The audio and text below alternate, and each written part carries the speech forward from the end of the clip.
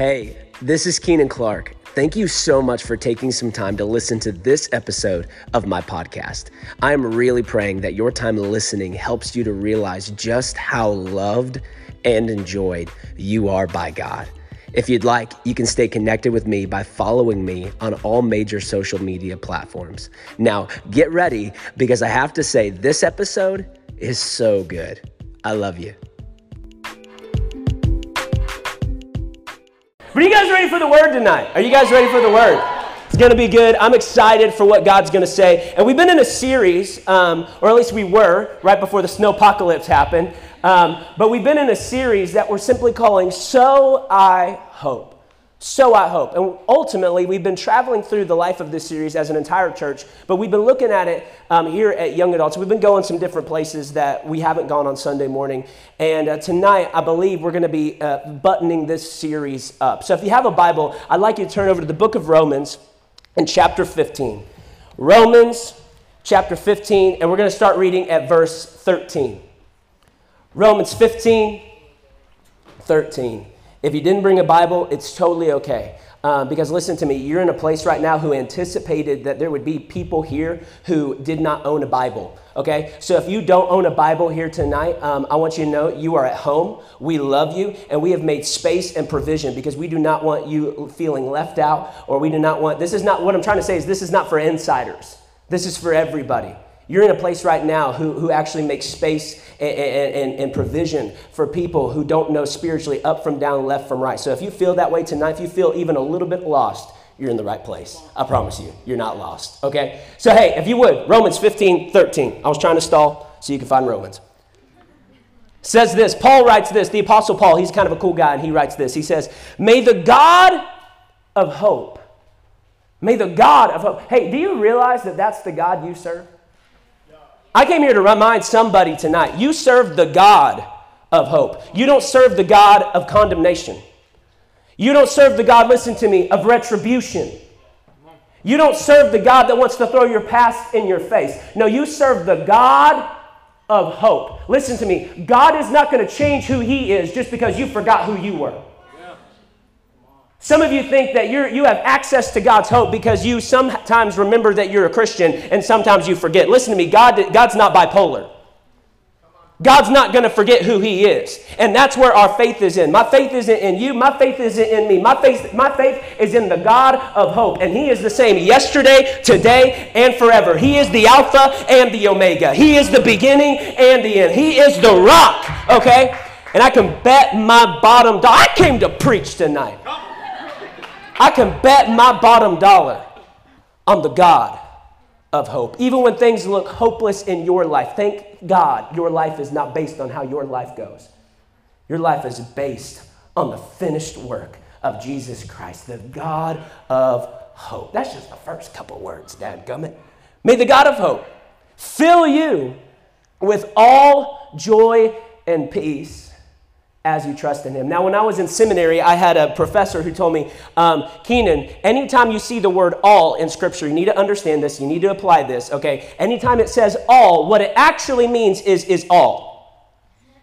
Okay? In the Greek, in the Hebrew, in the Aramaic, when you begin to dissect all the nooks and crannies, pocket corner and crevices of the original language, it actually means all. Listen to me, when it says that God wants to fill you with all joy and peace as you trust in him, it's not 3/4 full. It's not a halfway filling. It's not I'll come and top you off. No, it's a fill to overflow. And listen to me, you will get out of tonight what you believe you're allowed to have. And listen to me, God is here tonight trying to convince you can have it all. You can have it all. If you'll have faith for it all, God will give you it all. But if you come in here eking through like you think you're some sad sack of crap, you're going to leave here with just what you believe. Listen to me, what you believe a sad sack of crap deserves. And God says, it's not based on what you deserve. It's based on what I deserve. And I deserve all of you, therefore I'm going to give you all of me. Listen, God is into sowing and reaping. You understand that?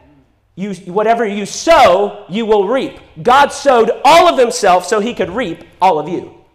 You understand that tonight? God did not wait for you to kind of meet him halfway. No, he went all in so that you could maybe one day go all in on him. God's already got all in on you. Man, I'm feeling this tonight. The Holy Ghost is in this place. I love it. Man, the God of hope is going to fill you. Listen to me. He's going to fill you. He's going to fill you with all joy and peace. But listen to me. Here's the caveat. As you trust in him. It's as we trust in God that all of a sudden we are opened up to a reality only God could open us up to. And that is an area where joy overflows, where peace is liberally given. All of a sudden, it's as we trust in him. And a lot of us, here's the problem. We wait for joy and peace to show up, and then we'll be like, all right, God, won't you give me joy? Won't you give me peace? Then I'll trust you. And God says, no. The way this works is you trust me, and then joy and peace show up. Which means sometimes, listen to me, sometimes you're going to have to trust God in the dark. You're going to have to trust God in the dark tonight. And listen to me, if you feel like you were in the dark, whether that's emotionally, whether that's relationally, whether that's spiritually, socially, I don't know how you feel, but you are in the dark tonight. Listen to me. I'm here to tell you there is one who is not. And even when you feel like the lights have turned off, his lights have not. Why? Because he is light. And in him there is no darkness at all. But sometimes you're going to have to trust even when it's dark. I remember a few years ago, Brooklyn and I, which she's out of town right now, my younger sister, we got to go to Disneyland. All right, we went to Disneyland, and we were adults, okay, which still are. We were, as if we like digressed or something like that. We went backwards. That's not how that works, okay? For some people, that's actually how it works. But for us, maybe for Benjamin Button, I don't know, okay? But Brooklyn and I, as adults, got to go to Disneyland with our parents, okay? And the reason that was because we went to like a church planters conference with my mom and dad, okay? So this is a few years ago, went to Disneyland, and we're sitting there, and Brooklyn and I are like, forget you old folks, okay? We're going to every ride. We're riding it like we stole it, baby, okay? It's awesome. So we're going through, jumping through every line until finally we come to this one ride called Space Mountain. Space Mountain. Anybody ever ridden Space Mountain in the house of God? Come on tonight. Okay, it's awesome. Space Mountain. Okay, so we jump in line, ready for Space Mountain. Now you have to understand, I've been to Disney World before. Been to Disney World, but never been to Disneyland. Okay, Disney World has Space Mountain as well. So I'm sitting there like, you know, it's a little bit nostalgic for me. You know, I was like 12 or 13 the last time I rode this ride. And now all of a sudden, it was a few years ago, so I was probably like 23, 22 this time, and I'm sitting there in line, and Brooklyn and I are talking it up like it's going to be awesome. And what you have to understand about Space Mountain, don't miss this because this is kind of important for the rest of the story. What is awesome about Space Mountain is you ride it in the dark. You ride it in pitch black, and it's a roller coaster, okay? It's awesome. So we sit there, we finally make it through the, you know, forever long line. Okay, you think eternity is going to be long, okay? Like, I'm prepped. I know how to wait. You know, the Lord taught me something in that line. A waiting season's not a wasted season. Come on, somebody. All right. Don't wither while you wait. You know, don't quit in the quiver. All right. You know what I'm saying? So I'm sitting there. We're in line. And finally, it's time for us to get in our little, you know, little spaceship. And so we sit in our spaceship at Space Mountain. The little bar comes down. And we sit there. And they count us down.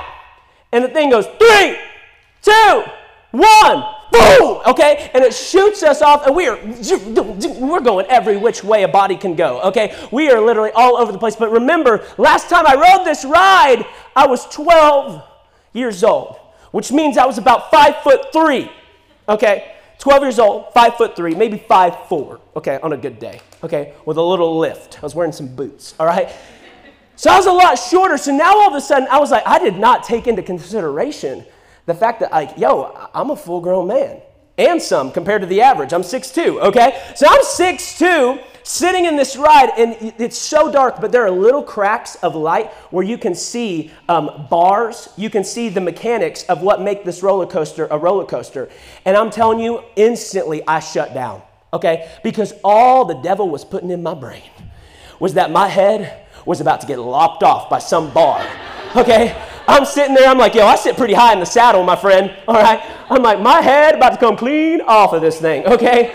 And your boy wasn't married then, so there were a lot of promises yet to be fulfilled, okay? And so I'm sitting there, and I'm like, my head's going to come off. And then on top of that, like, there's no way. If my head's about to come off, there is no way I'm sticking my arms in the air like I just don't care, okay? I am not about to do that. So instantly, I shut down out of being afraid, because I was like, I want to make it out of here alive, you know? And so I'm riding this roller coaster, just sitting there just like a clam, and all of a sudden this thought hit me. Keenan, you may be riding this thing, in the dark. But you have to understand, the person who put it together didn't put it together in the dark. No, they had a different point of view. The person who signed off on this thing and said, hey, you're good to go, they factored in 6'2" Keenan Clark, one day riding this ride, said, yeah, if Keenan will just rip it, if Keenan will just have a good time, he'll end up on the other side, and he'll be better for it in the end. And I came here to preach to somebody tonight. I'm telling you, just because it's dark doesn't mean the one who's laid your steps was in the dark when he laid them. The Bible says that the steps of a righteous person, they are ordered of the Lord. And when your trust is in the Lord, not your ability to navigate your own life, not in the ability to zig when you should have zagged, but I'm telling you, when your trust is in the Lord, you can trust that your steps are ordered. That's right. When your trust is in the Lord, all of a sudden you begin to walk with a little different swagger. You all of a sudden walk with faith. And I'm telling you, when all of a sudden that hit me, I literally yelled, I'm going to preach this!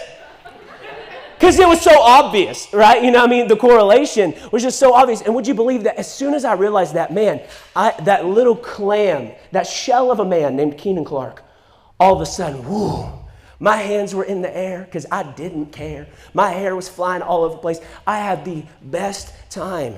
And I'm here to tell you, there are some of you who are just trying to just make it through life right now. And I'm not, can we kind of like dial this in for a second? I don't want to just talk about the grand scheme of your life tonight. I want to talk about the here and now. And there's some of you have dreams of getting to let go, but right now I better buckle down. Right now I better bear the hatches. Right now I better white knuckle this thing because this season's a little rough. And I'm just trusting, I'm hoping that one day my life is going to be the roller coaster ride where I can let go and I can let God. But I'm here to tell you, faith only makes a difference right now.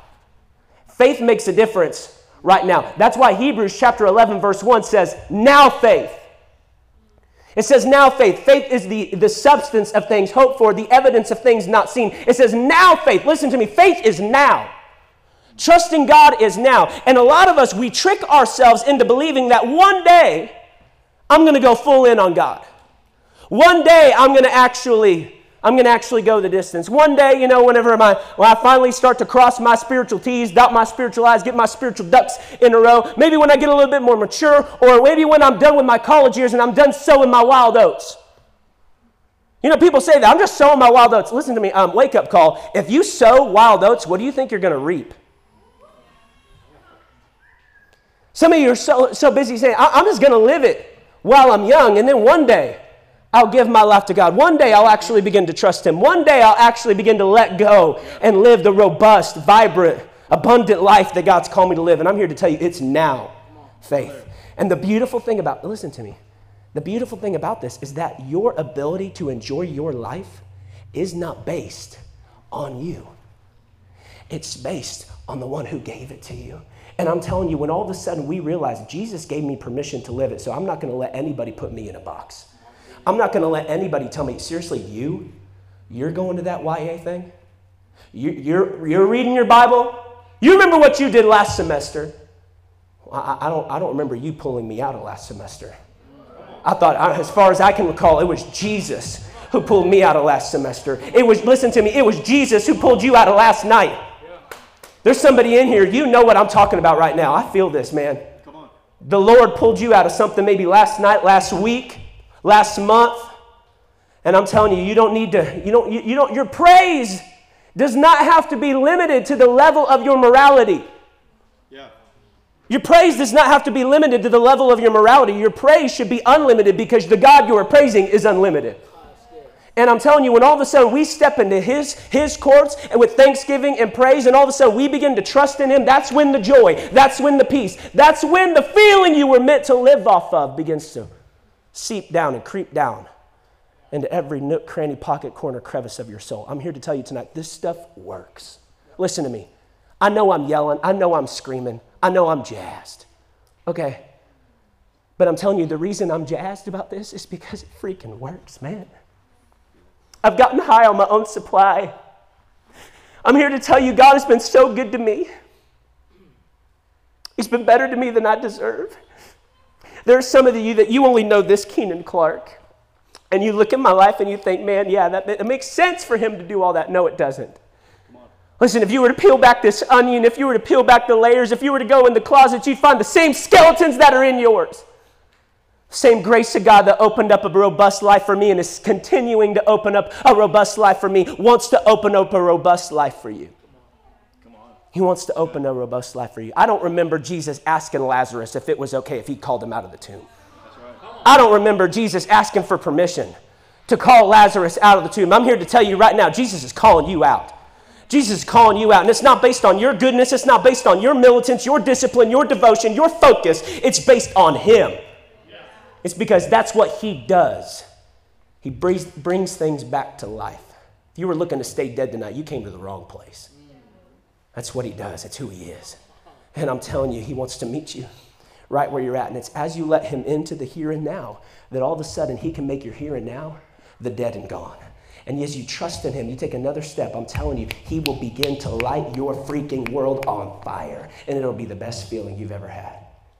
Man, I'm telling you, this is what, man, thank you, Lord. This is what God wants for you, man.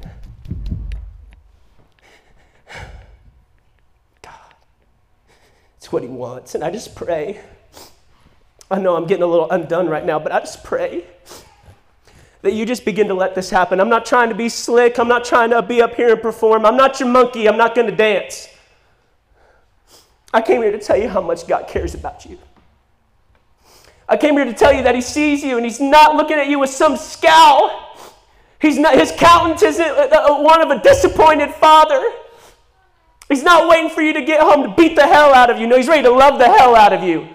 He's ready to love those parts of you that you hate and watch as every part that doesn't look like him begins to buckle, fall, and bow before his love. That's what he does. He loves people back to life.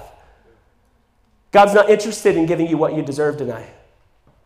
He's interested in giving you himself. He's interested in giving you himself. Oh man, I don't know who that diatribe was for, but I'm thankful I went on it. If nobody else got anything, it was for me. But man, it's as we trust in him. In the midst of the darkness, in the midst of the, listen to me, the confusion. Some of you are waiting for everything to make sense about the Bible for you to go full in. Can I tell you right now, it don't all make sense to me. Like, can I just be that candid? Can I be that real? If I were, listen to me, I'm just going to be straight up with you. If I were to have waited to grab this microphone for it to all make sense to me, there are some of you that would have never said yes to Jesus because you said yes to Jesus in this room. But I know what I know, and I know enough. I know Jesus. I don't need to know everything Leviticus has to tell me. I need to know who Leviticus points to, and that's Jesus.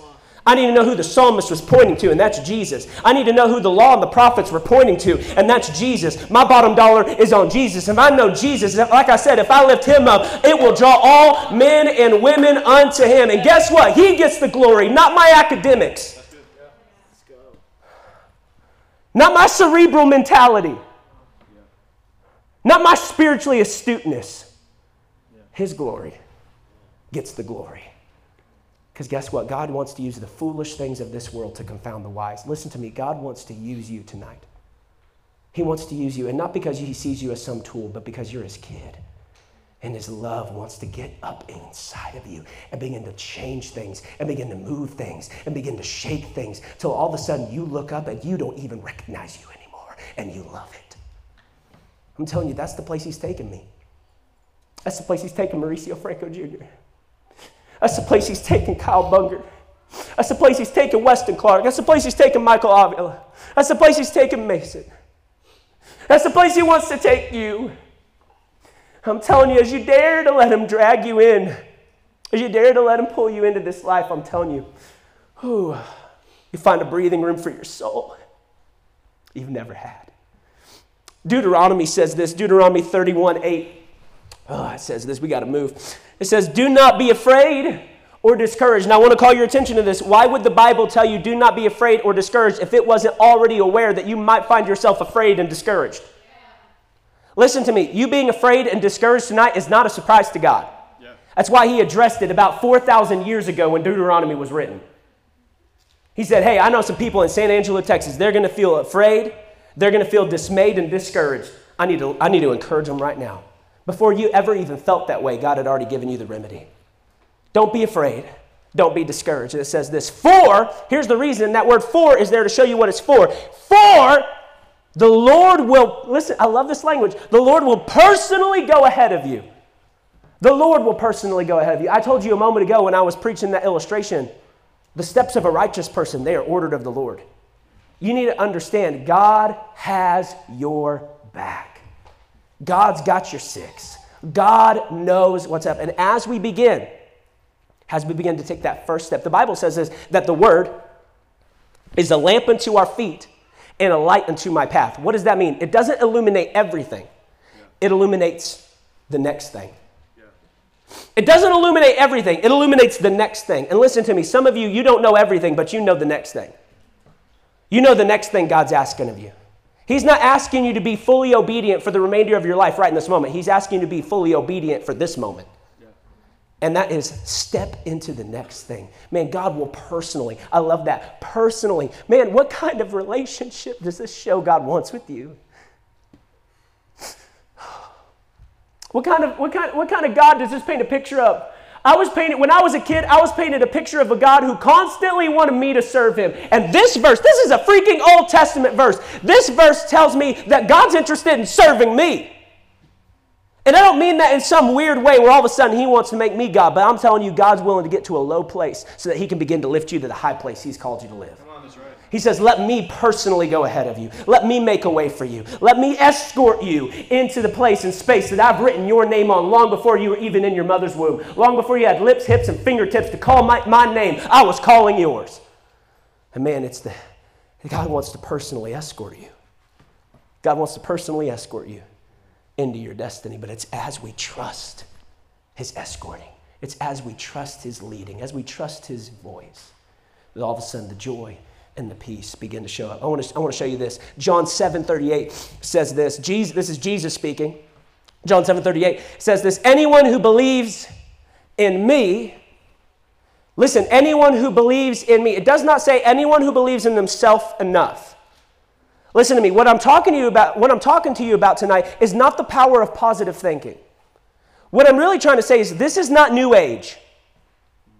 I can just see it in my brain, and if I think about it long enough, if I believe for it enough, it'll just manifest. Listen to me, you can't make it manifest. You've been thinking about it for 10 years. You've been thinking about going to that Ivy League for 5 years. You've been thinking about getting into that relationship for your whole life. You've been trying to make it manifest. Listen to me, if you could have, you would have. This is not about you getting everything in order. It's if anyone believes in me, Jesus is what we've got to put our faith in. Not part Jesus, part you. It's all in on him. As you believe in me, you can come and drink. Come and take me in. Guess what I can't do right now? I can't drink tomorrow's coffee right now. I can't drink tomorrow's coffee and expect, well, I drank today's coffee yesterday, so why am I not feeling perky? Why am I not feeling the Jesus juice flowing through my veins? No, what you drink now affects now. And Jesus is saying, hey, I want in on the now. I want in on right here. Drink me in. Take me in. I know you didn't get a drip of me yesterday, but drink me today. I'm not holding that over your head. I'm just saying you probably need it even more. Drink me in. Take me in, and watch what will happen. For the scriptures declare, I will create rivers of living water. Listen to me. Listen to this. If you will take as much of Jesus as you possibly can, he'll make more come out of you than you could ever let out of you. You take a drip of Jesus and a river begins to flow. Jesus can do a lot with a little bit. You take one swig, you take one gulp, and all of a sudden, man, he begins to create rivers of living water to flow from your heart. What I'm saying is our hope, it cannot be in our ability. Listen to me. Your hope cannot be in your ability to navigate your life. Your hope can't be in your ability to see through every little facet of every little situation socially. Some of you, that's what you do. I'm not calling you out because I don't really know you. I'm just calling you up. If the shoe fits, the Holy Spirit sent it. Blame him. I don't know your size. But I'm telling you, there's some of you that you always have to be calculated. You don't enter a situation until you know you've already thought through every little nook, cranny, pocket, corner, little vantage point that this could possibly go. And I'm here to tell you, it's as you just trust God. Some of you need to trust God socially. I don't know who that's for. And I know that, listen to me. I want to pat you on the back right now, because if that's you, you trusted him big time tonight by even coming in here. There are some of you who trusted God big time. It took a literal leap of faith for you to even walk in this place tonight. Thank you. Thank you. But don't stop here. Keep going. And I'm telling you, it's as you drink him in, as you take him in, as your hope isn't in you, your hope is in him who lives in you. I'm telling you, all of a sudden, things that you could never even make happen for you begin to happen for you. Things that you couldn't even begin to do in your own strength. All of a sudden, God, the Spirit of grace, just begins to go before you and open doors that no man can shut. I'm telling you, our hope, this is the big deal I wanted to talk about tonight. I know this seems elementary, but I think it's a lot of times it's the foundational things that we get so wonky on. It's the foundational things. It's like, whenever I was a kid, they would always teach me, you got to trust God. And you know what? That sermon that I heard in the first grade is even more relevant now at almost 26 years old. That sermon's more relevant. I need to hear, Jesus loves me, this I know. For the Bible tells me so. I'm telling you, I need to hear that as a 26-year-old man. I need to let that come alive in me again. Because it's the foundational things, it's the rudimentary things, it's the elementary things that we can begin to let go and drift off. And I'm telling you, those are the foundations for a reason. Those are the foundations for a reason. I'm telling you, our hope can't be in us. Our hope can't be in our ability to navigate. Our hope has to be that he's already navigated. He's already gone before you. And real quickly, this is where I really want to bring it down. I wanted to leave space and time for us to do the baptisms, but this is where I bring it down. And if you're going to be getting baptized, I just highly encourage you to go ahead and dismiss yourself. If you need to change, this would be a great time for you to go change, okay? But real quickly, I want to look at a story found in the Gospel of Luke, Luke chapter 10. And some of you are going to be familiar with it. I'm going to read the opening lines to you. It says this, Luke chapter 10, verse 25. It says this, Jesus is having this moment. It says, just then, a religious scholar stood before Jesus in order to test his doctrine. Now, I wanted to point this out to you. It's a religious scholar. And what does the religious scholar come to Jesus to do? He doesn't come to Jesus to trust him. He comes to him to test him. Listen to me. That's what a religious spirit will do. It wants to test the Jesus in you. It's constantly want to put you to the test. Constantly wanting to see how you measure up. Constantly wanting to see if you're up to snuff. Constantly wanting to see if you're really worth the bang for your buck. Constantly wants to see where you're at. The religious spirit, the religious lens. And there are some of you sitting right here tonight that may be looking at me through a religious lens. And you're sitting there saying, Keenan, let's see how good you can preach. See what you can show me in the scriptures. Listen, a religious lens will always leave you testing and never trusting. Religious leader comes up to Jesus to test his doctrine.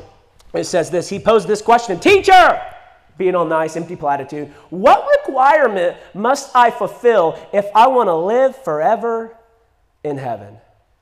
Now notice, he does not think he actually needs an answer to this. He's just wanting to see if Jesus has his correct answer. He wants to see, am I going to actually sign off on Jesus? And listen to me, that will always leave you disappointed because Jesus isn't here to try to pass your test. Can I tell you that tonight? Your test is flawed. Your test, your litmus test, the things you think you need to measure up God next to see if he passes or fails you, it's flawed. And there are some of you thinking God cosmically failed you when God is working the best out for your good. What the enemy meant for evil, he is turning around for good. There are some of you think God's failed you and he says, no, that's just one chapter. Turn the page, baby. There's more to the story. Some of you got hung up in one area and God says, no. That's just part of the mosaic. That's just part of the narrative. Keep reading. It gets better. He says, man, what requirement must I fulfill if I want to live forever in heaven? Jesus replied, what does Moses teach us? And he says, what do you read in the law? And it says this in the next verse 27. The religious scholar answered, it states, you must love the Lord God with all your heart, all your passion, all your energy, and your every thought. And you must love your neighbor as well as you love yourself. And Jesus said, that is correct. Ding, ding, ding, we got a winner. Now go and do exactly that, and you will live. Now notice what happens. Jesus says, hey, you literally just answered correctly. Like, that's right. Go and do that, and you'll live. And notice what it says. Go to verse 29. Waiting to justify himself. This is the religious scholar. Waiting to justify himself. Listen to me, that's where so many of us are at right now. We're looking to justify ourselves. We're looking to make things right ourselves. We're looking to kind of shore ourselves up.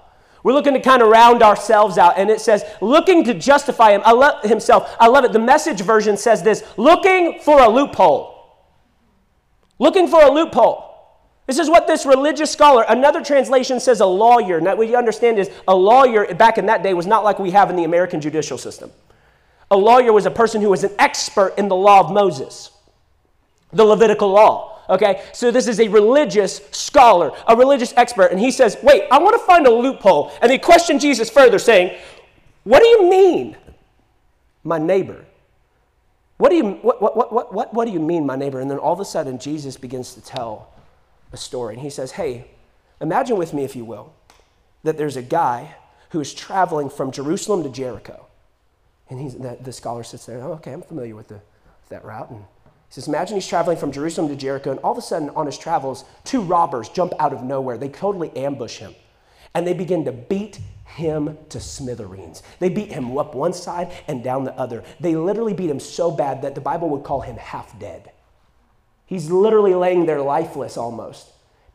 Completely naked is what the scriptures tell us. They've robbed him of everything, and they've left him to die. And then Jesus says this, but all of a sudden, a priest walks by.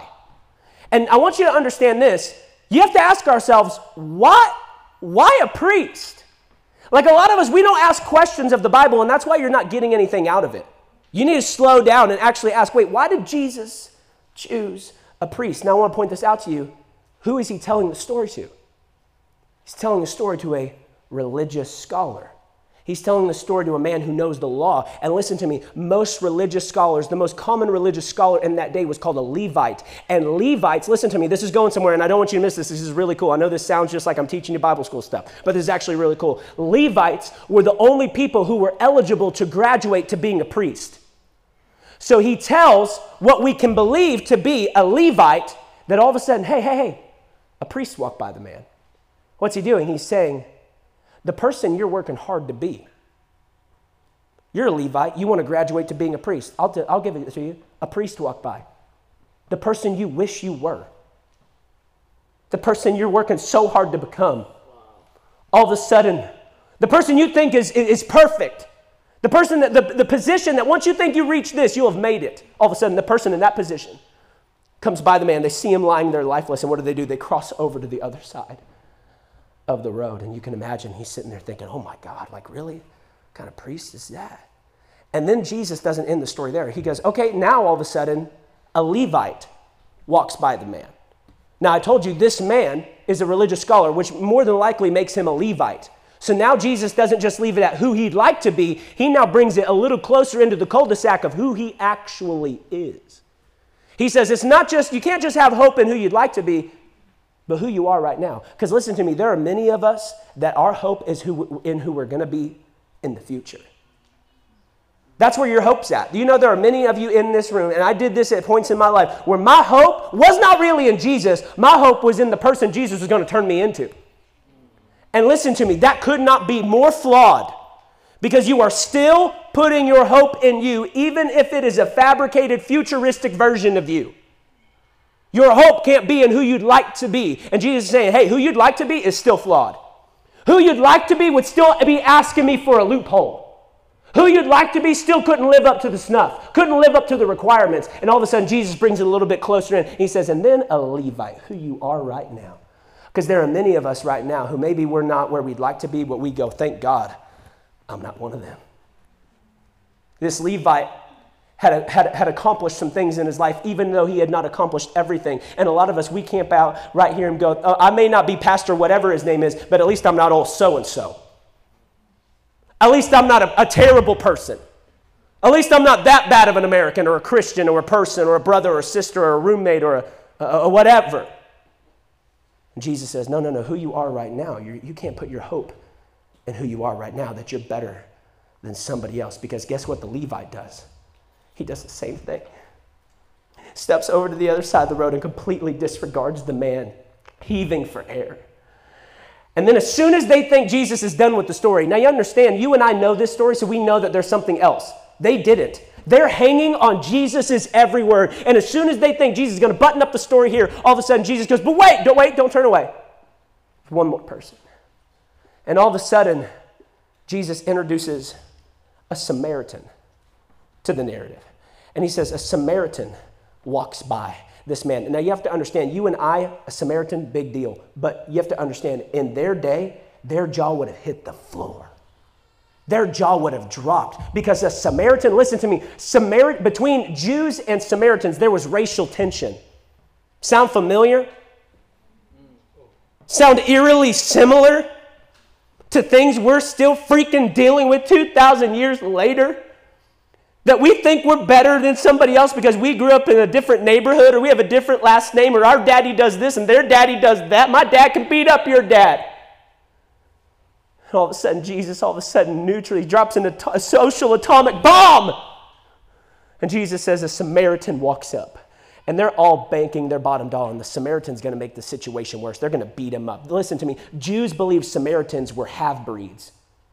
They believed they were mixed. They were mutts. They were good for nothing. They hated them. So all of a sudden, he's telling them every person in the story has been a Jew, and he introduces a Samaritan. Can I make it a little bit more 2021? What Jesus is doing in this moment is, if he were standing here telling the story to you, he'd have said, a pastor walked by this man and left him lying there dead. And then a really good church volunteer, a person who was really digging into the word all of a sudden, but they're not quite a pastor. They walk by this man and leave him for dead. But then all of a sudden a Muslim walks up. And instantly we're thinking, or some of us are thinking, and what you're thinking is revealing something to you about you as to what would happen in that interaction. And Jesus says all of a sudden somebody you could not feel further apart from. You think there's nothing good coming out of them. All of a sudden, they go down to the man and they begin to lift him and prop him up and set him on their horse. And the Bible says that they go off. And he takes him to an inn. And he tells the innkeeper, he says, hey, I want you to take care of this man. Listen to me. Jesus is painting a story for us where the enemy pays for the healing of his enemy. Jesus is showing us, hey, the enemy here ends up paying for the man who hates him. If he wasn't broke, busted, and disgusted, lying in a gutter, he probably would have tried to jump this guy. But all of a sudden, a Samaritan enters the store, and he picks him up out of the dust. He takes him to an inn, says, whatever extra charges you accumulate, I'll come back and I'll pay it in full out of my own pocket. And Jesus looks at the guy and says, which do you think was a neighbor to the man? And the religious leader in the story says, I guess the one who showed him mercy. He is so steeped in his broken, fragmented worldview that he can't even, after hearing Jesus' story, bring himself to utter the word Samaritan. He says, I guess the one who showed him some kindness. And Jesus says, go and do likewise. Now listen, Jesus is trying to get us to see something. The same thing he's trying to get the religious scholar to see, that your hope can't be in a future version of you, and your hope can't be in the fact that you're at least better than those around you. Jesus is trying to get you to see that there is a good Samaritan. And listen to me, I grew up believing that I was supposed to be the good Samaritan. That's how it was explained to me. Like, this is how you're supposed to live your life. And I think there is an element of that is true. But listen to me, that is not proper interpretation of Scripture. Listen, you're not the good Samaritan. You're not David and Goliath is what I'm trying to say. We always make ourselves the main character. And Jesus is trying to get us to see that there is one who comes down from his high place. And he goes to the other side of the road. He goes to the other side of the tracks. Jesus went to the other side of the cosmos. You have to understand, remember, Jesus' story does not start as a baby. If Jesus' story started as a baby, that would be cute. Jesus' story didn't start as a baby. It started as a king on a throne. And then that king got out of that throne to become a baby down in a manger. If we had just a baby in a manger, that'd be cute. If we have a king who's in the throne who leaves the throne to become a baby, that's grace.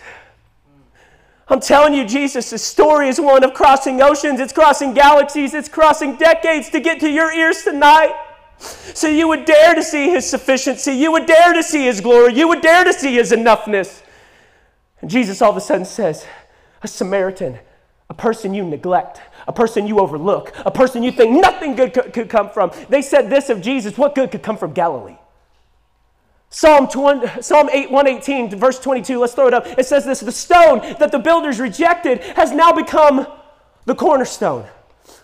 The one people overlook, the one people marginalize, the one culture rejects. God says that's the thing you need to bank your life on. I came here to tell you tonight, you are not the Good Samaritan. Jesus is the Good Samaritan. In every Bible story you know, Jesus is the hero. Jesus is David, who takes out the giant for you by grabbing 5 smooth stones. 5 is the number of grace. He grabs grace, and what does he do? He defeats the giant. What does the giant represent? It represents hell, death, the grave, and the law and the prophets. Jesus, with one fell swoop of grace, took out everything that stood mocking you. You're not the hero of the story. Jesus is. And I'm telling you, it's as we see this, it's as we see Jesus coming to us in our low place, coming to us in our gutter. I'm telling you, all of a sudden, we won't go looking for loopholes, because I'm here to tell you what looks like a loophole. If you were to dare to get a little closer to it, you're going to find it's not a loophole. It's actually an empty tomb whose stone has been rolled away and whose inhabitants have vacated to now seat at the right hand of God, making intercession for you. I'm telling you, it's Jesus. Jesus is your loophole. You need a loophole tonight. You find some deficiencies in your soul tonight. You find some holes in your morality tonight. I'm here to tell you, Jesus is enough. He's enough.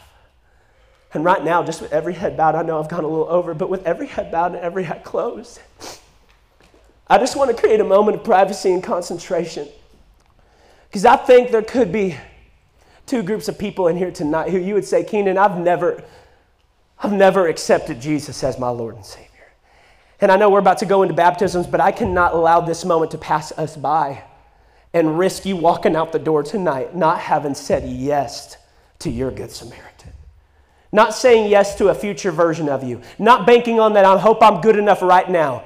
But I'm telling you, banking your life on the stone the builders rejected. Banking your life on the cornerstone. Banking your life on Jesus. Culture would tell you this is the stupidest thing. Culture would tell you this is dumb, but guess what? He's the stone culture rejected. Don't reject him tonight.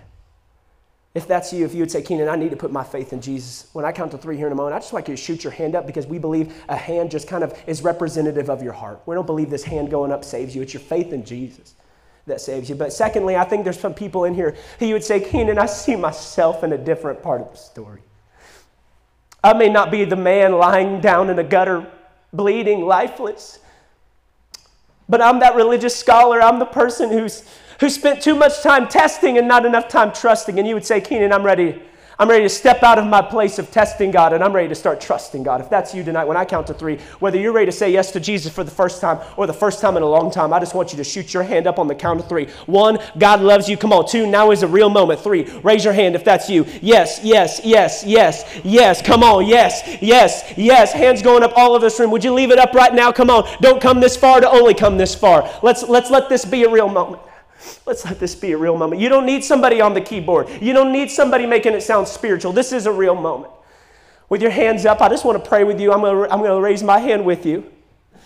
And I thank you, Lord. I thank you, Jesus, that you see these hands, and that hand represents a heart that's just said yes to you, maybe for the first time or the first time in a long time. And Lord, I thank you that right now, your grace rushes in like a flood. And Lord, I thank you that when the enemy comes in, you raise up a standard against him. And I thank you that that standard is called the grace of God. It's not their ability. It's not their fortitude. It's not their militance, God. I thank you that it's your grace. Your enoughness, your love, Lord, I thank you that it raises a standard up inside of them right now. And I call every person in here under the sound of my voice, every hand that I didn't even see because it just kind of went up. I thank you that I call them saved, I call them secure, and I thank you, listen to me, I thank you that no lying voice from the enemy can try to convince them that this wasn't real.